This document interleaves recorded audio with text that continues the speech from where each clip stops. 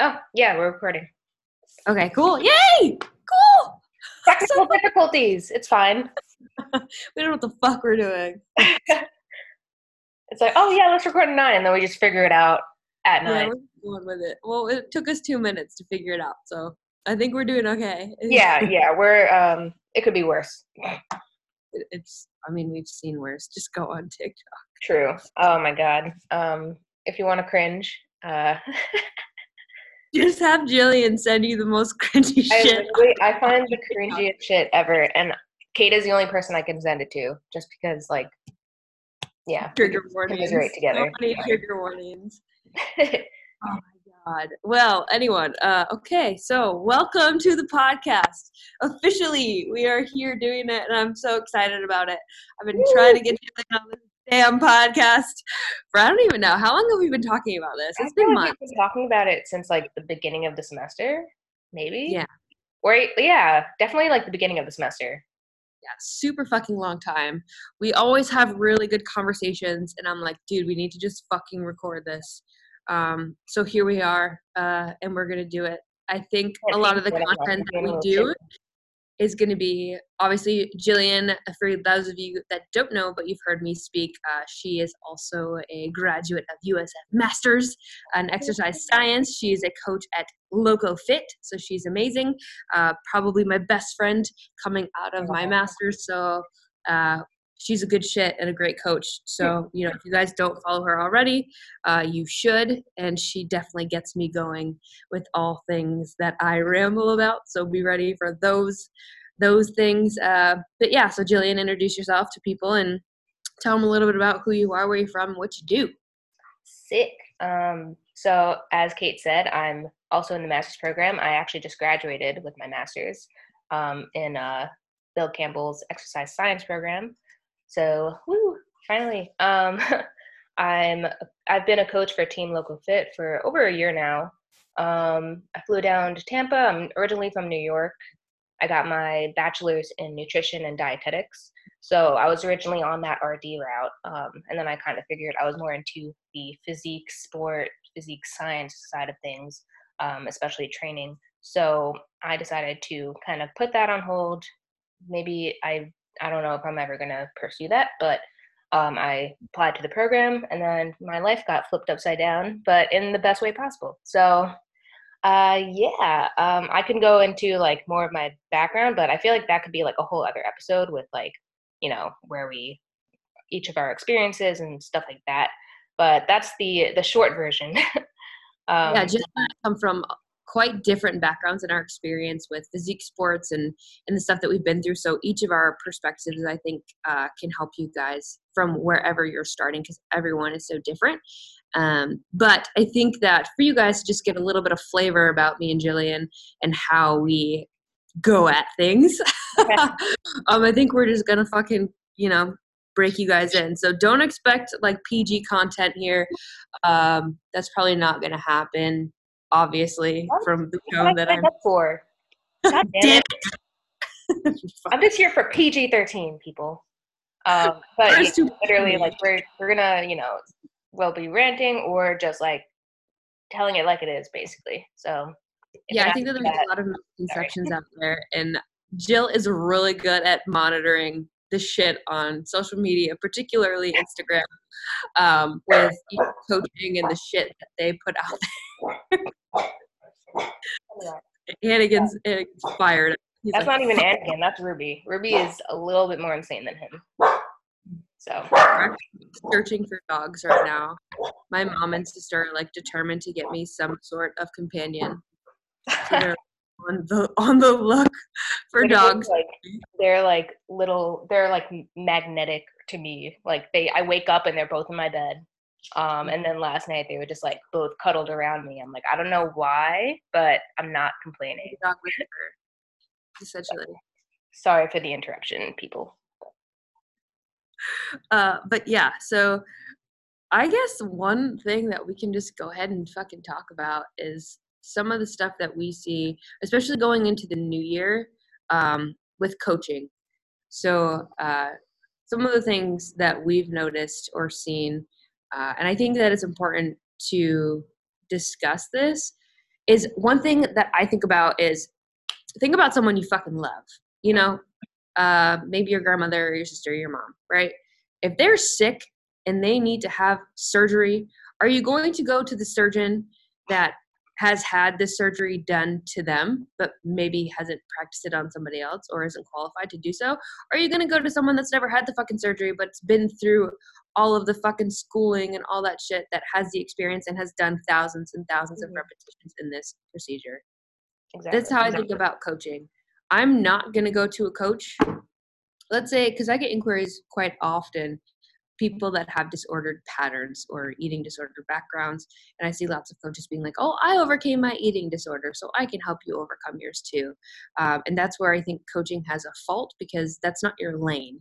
Though you might have been through that, that doesn't make you qualified to do it. And so when you're looking into coaching, look at not only their credentials and their experience, but see the type of people that they're coaching and what it is that they're promoting on their platforms. So I don't know if you have thoughts on this, but that's something that I see quite often is, oh, I've been through this and I've done it, and therefore, you know, I can help you get through that. But I think that there are specific qualifications that someone needs to have in order to be a successful and qualified coach.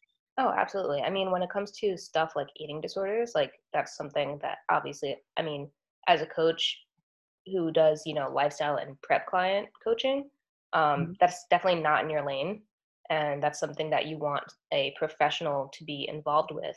And, you know, of course, experience, I don't want to discount experience and the importance of a coach's personal experience, because that's something that I've kind of realized the value in the past year. I kind of wrote this down the other day, but just like the value of sharing my experiences helps me connect with my clients. And although I would rather bury them deep down below and never like kind of talk about the shit that, you know, I kind of, you know, worked through, it's something that can help people. But at the same time, just because, you know, mental health and eating disorders is a whole other area that, you know, just because you've been through it and, you know, you fixed all your problems, that's something that you really want to, you know, refer out for. And I don't think you should be taking someone's health like that in your hands as a Instagram coach and like, you know, online coach. There's like a line here. There's so much to unravel, and I think that sharing your story and sharing your experience is so important. You know, one thing that I've kind of shared more recently, especially, you know, as I get more comfortable in my own skin, is like the transformation that I've had in this time off. You know, if you guys look at my Instagram or you follow me there, I was pretty thin, definitely a hard gainer, and I took that whole year off. Now, I've never had like eating disordered lifestyle. I was just like, went through a really shitty period with my first coach. And instead of rebounding, which a lot of people do after their first season, I actually just found that I couldn't tolerate any variety of food. So I was afraid of food for a long, long time. And so I guess that makes me like, I don't know, what is that when you have like fear of foods? Orthorexia? I thought so. Yeah, something like that. So, I feel like last time I heard about that, it wasn't like medically recognized. I could just be talking completely out of my ass right now. it is. Like you have like an overwhelming fear of like certain foods. Anyways, that was like me for a long time until I started like flexibly dieting and incorporating that into my life. And then after taking a full year off and being in a surplus, like you guys can see, if you follow me on Instagram, like that's something that I overcame. But when I get inquiries from people, and we do screen, and I'm very sure that, you know, you do too. For those types of eating disorder behaviors or past, the first thing that I will ask someone on a phone call is, are you working with someone currently? Is it something that you're currently struggling with? Because I'm not qualified to help you through that. That's not something that I do. You being open to talking to me about it is important, but the person that has that qualification and experience is going to have precedence over what you need to be doing over me. Right. And it's something that works together to help enhance the quality of that person's life given their own situation. So I think that it's really important. But time and time again, I see people on social media talking about their disordered eating history. And I've even heard people be like, well, if I don't help them, who's going to? And that makes me cringe, because it's like, if Professional. you really give a fuck about that person and you really want to help them be better and overcome this shit, you would say no and outsource them to someone who's fucking qualified No, to actually help them. that's the sign of an actual, a good coach who's willing to, you know, deny working with someone. It's not about the money at that point. It's about helping someone, and the thing that's going to help them the most is you referring them to someone who can handle those issues and help them heal from it. That's much better than just taking on another client, you know? Like, it's not Absolutely. about the money at that point. It's about, hey, I know you want to do this, but these are the things I'm noticing, and I highly recommend you go talk to a professional. And I think it's really important to give that person perspective, because it's not like, I think a lot of people are like, oh, well, just like stop doing this, just go eat a cheeseburger. Like, I hate when people say that, first of Oh all. my Like, god. you don't know that person's background at all. But it's important to give them perspective that even though they want to be at point Z, they're at point A, and the first step is overcoming the psychology before they can get into the physiology that they're trying to seek, right?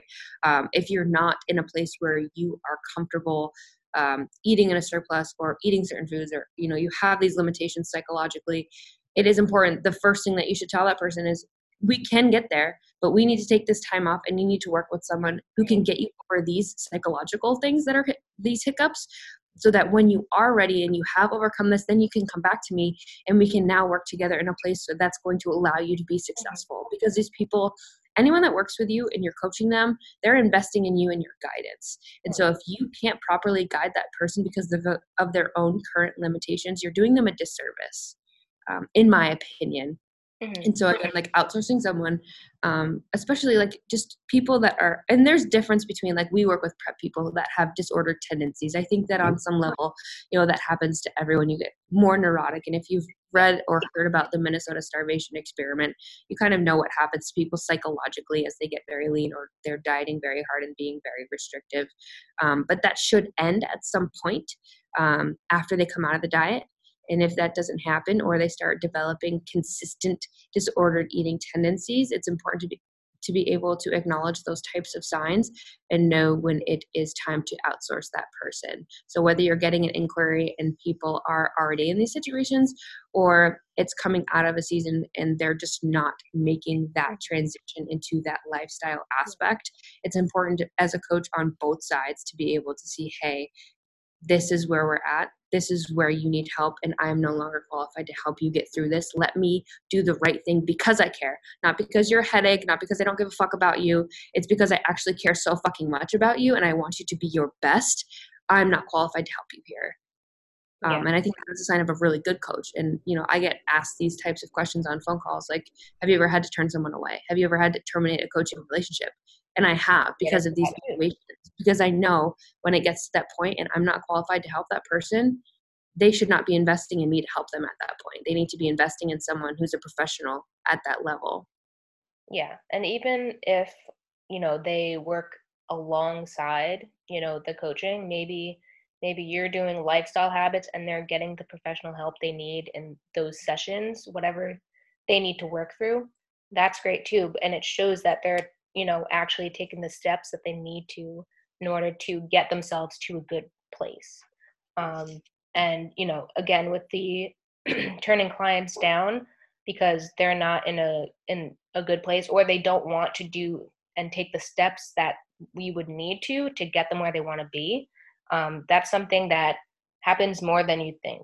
And you know what? They're gonna go find a coach that will do whatever they want, and maybe they'll come back and they'll be like, hey, you know what? You were right. X, Y, and Z happened. I want to work with you. Or they'll just continue doing what they want because timelines or stubbornness, all of that. And it sucks because you want to help people, but at the same time, like, you need to take the steps that are important in order to put yourself in a healthy place.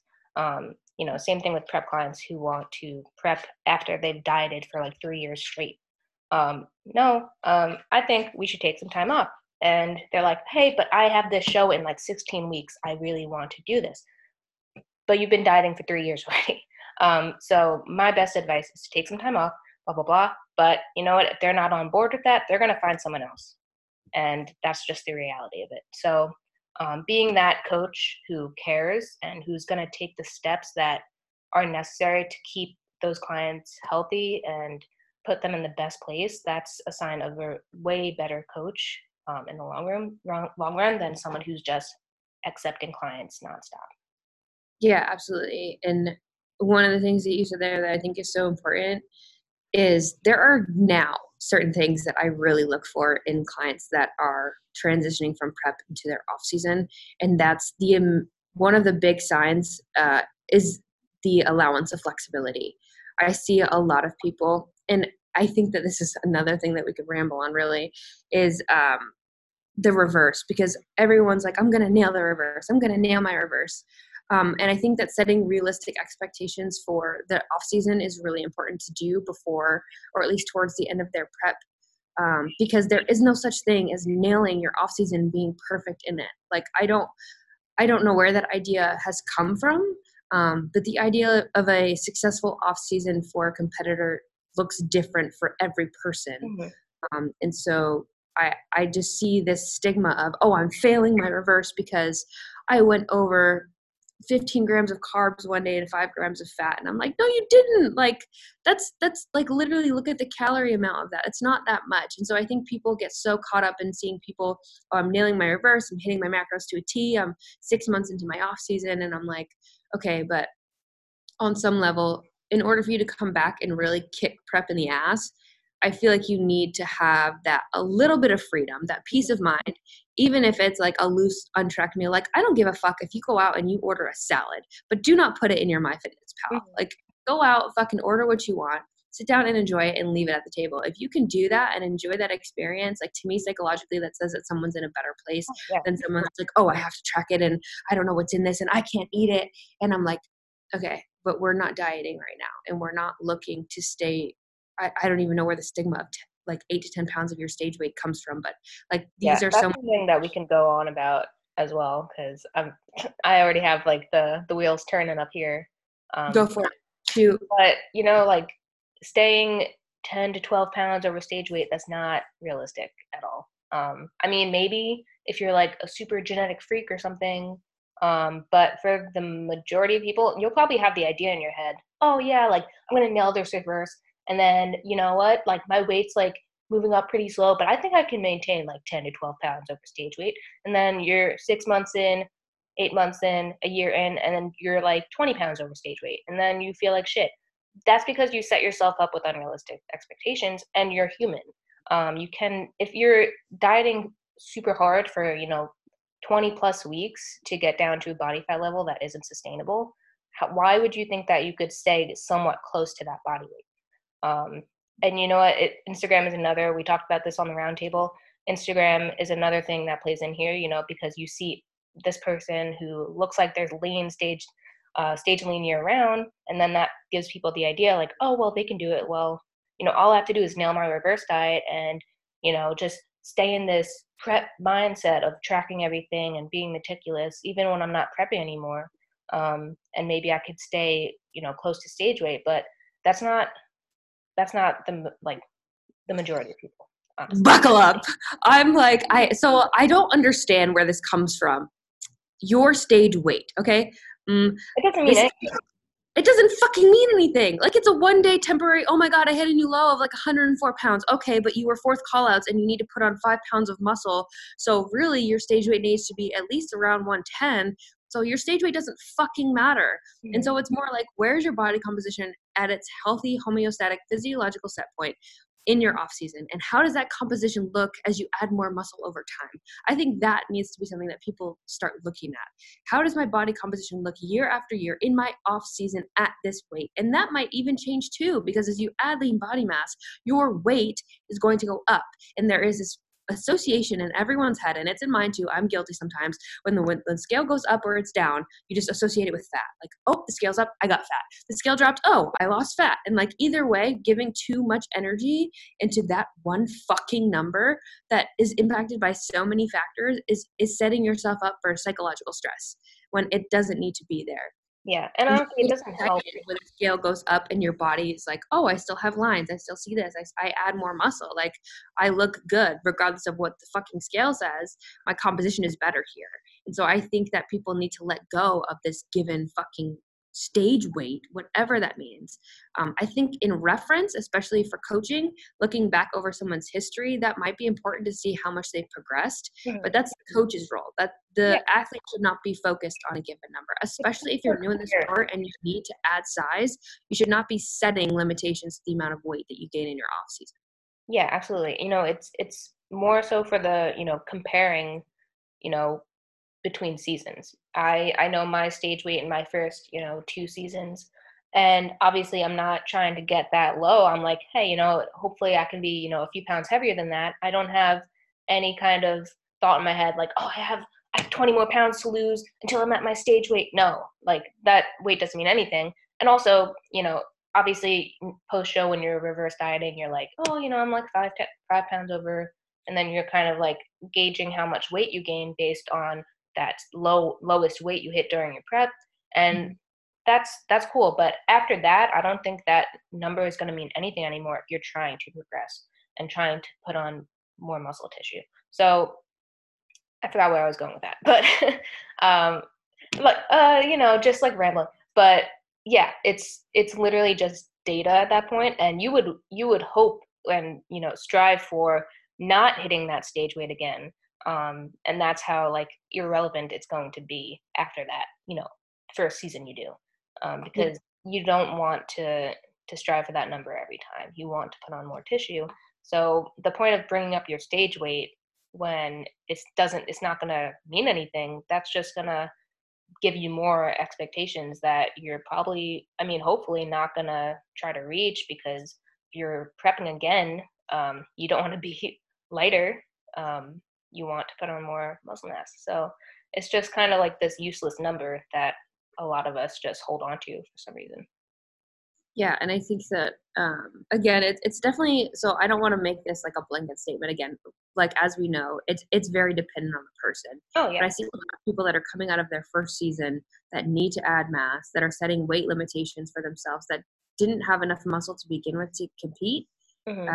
And that's where it's like, okay, you need to kind of remember that this is bodybuilding.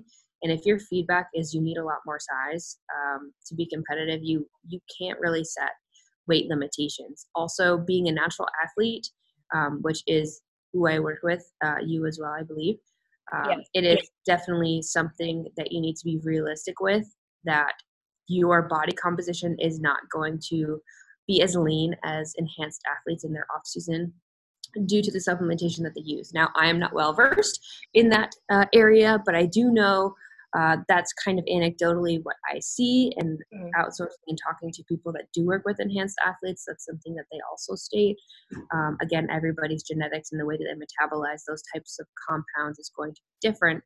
But comparing yourself to someone who is not even in the same category as you is kind of setting yourself up again for some psychological distress. And so I think when you're looking at how you want to approach your off season, I do think, and we both know this, it's not like we're saying the reverse isn't important.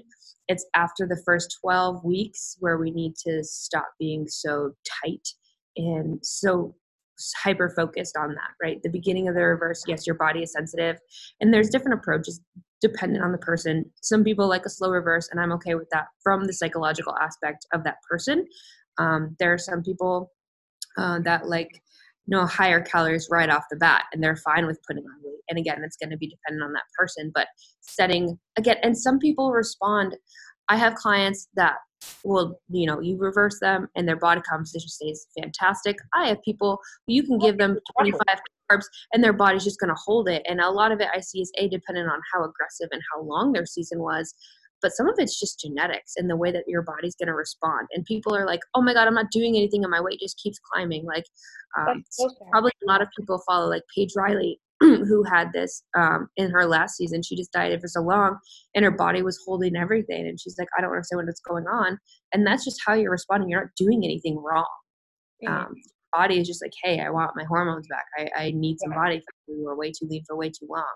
And it's going to do that. And I find that people that try to fight that process and start cutting calories, it ends up backfiring really, really harshly. Whereas if you just kind of stay consistent and allow your body to come back to its homeostatic happy set point, body fat will redistribute evenly over time. Yeah. You know, that's kind of something that I mean, I had a few issues in my, year plus off, that I could also dive into, but, a lot of underlying shit. So I don't think, this is completely, I don't know. There's other stuff at play here, but I know for me, I was also in that boat where I was like, my happy place is at around this body weight, right? Probably the body weight I'm at right now in the 120s.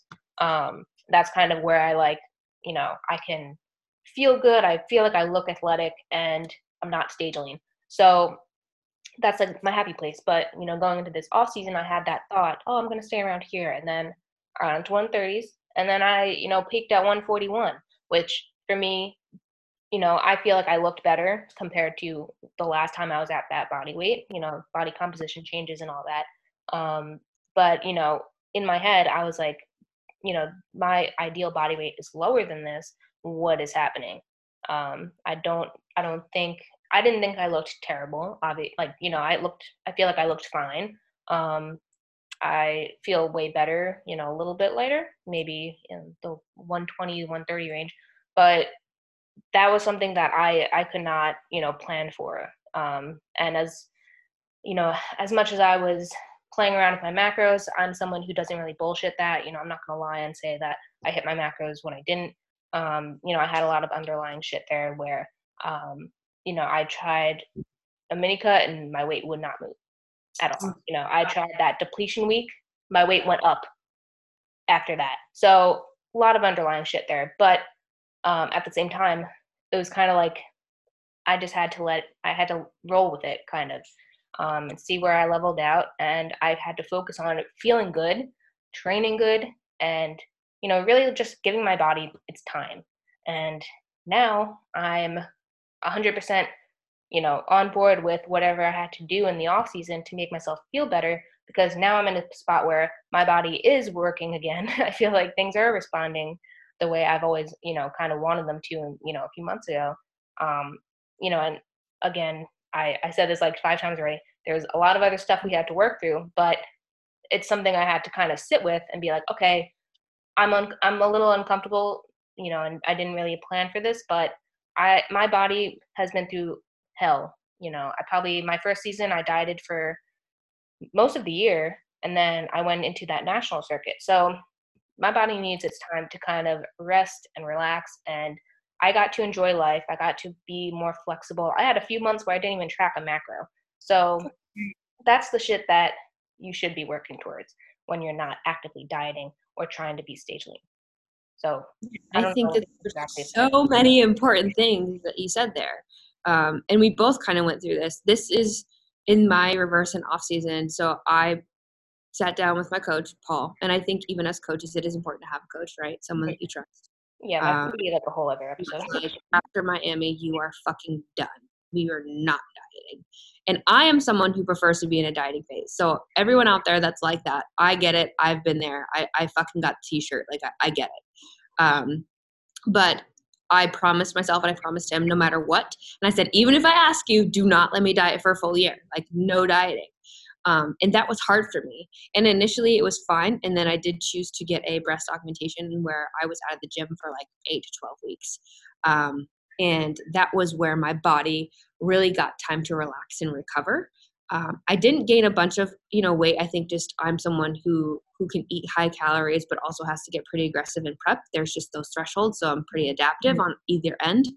And so I did in this off season get to my highest calorie intake that I've ever had, along with the heaviest body weight I've ever had. However, looking at old pictures of myself when I played basketball and such, my body composition compared to then and now, even at a heavier weight, is much better. And so, even though you can get in your head about a fucking number, again, looking at body composition and things like that. And then I know that you talked about some things that you had to battle through as far as hormonal things, IUD type stuff, insulin sensitivity and resistance, which we can probably do another podcast on. Actually, I'm just going to shamelessly tell you guys, I don't know, can people comment on podcasts? I feel like yeah, for sure. There's like a comment section on iTunes, I think, where they put. Okay, so if you guys want us to dive into other subjects that we've kind of mentioned on here, go ahead and shamelessly do that. However you do that on podcasting shit, and we'll do that for sure. Command. Yeah, because we both kind of went through an insulin resistance reset during this off season, which I think is important to talk about. And looking at other factors, again, as coaching, it's not just about macros and cardio. What's going on in your life? How high is your stress? What is your sleep quality?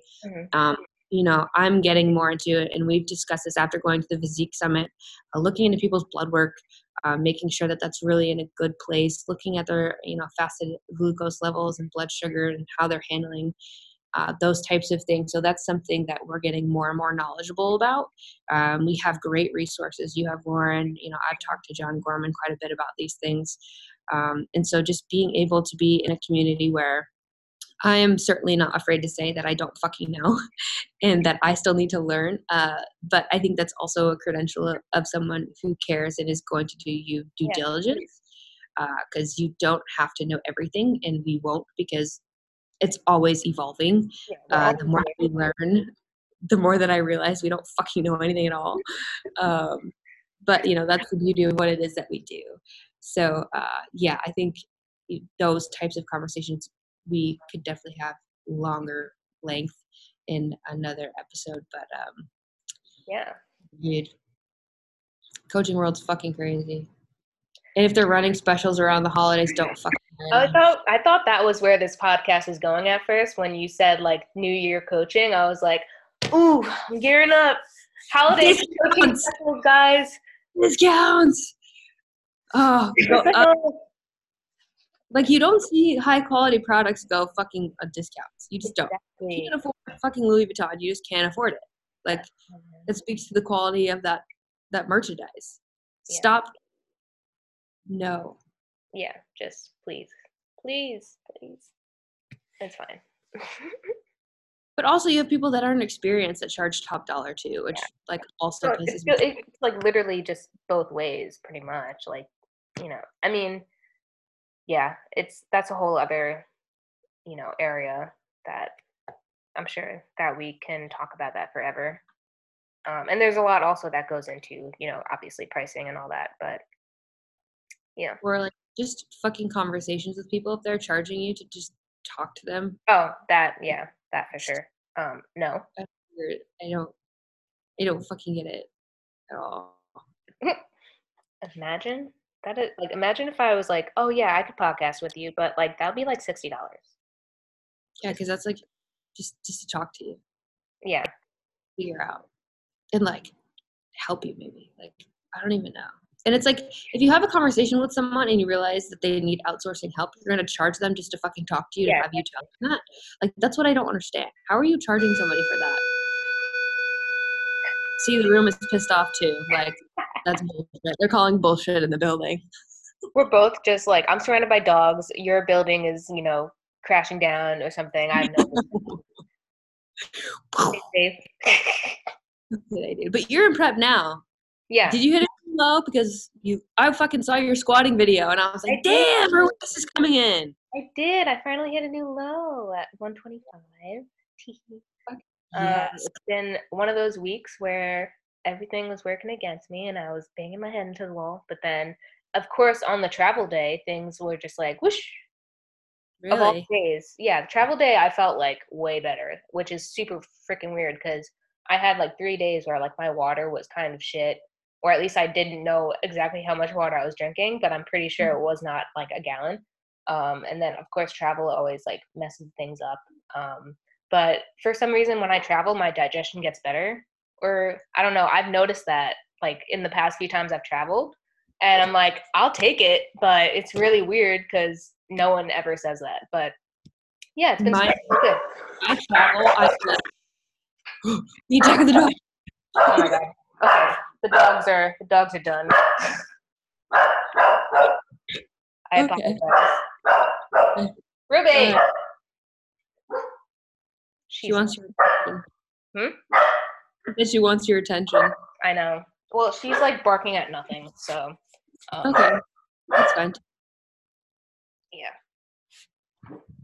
So that's my story. My fucking digestion gets rocked when I travel. It's so weird. Come on. Like, I get so backed up and bloated and water retentive. It's not even funny. Like, and I can even like maybe TMI, but like on the plane, I'm totally fine. Like, if anything, like I feel like it just like goes better on. I don't know. On the plane.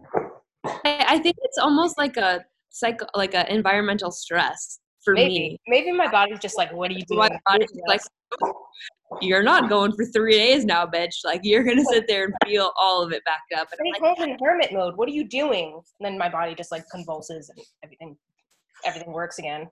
Release. Oh shit, man, that's funny. Yeah, and then of course, like, well, this is new for me too, because I never, well, actually, no. The past maybe like a few weeks of this prep, I've hit a new low on my check-in day, which is like super weird because normally I would hit a low like sometime in the middle of the week, and then my body would be like, just kidding. And then, but things are going good. That's awesome. It's funny how different each prep can be too. Oh yeah.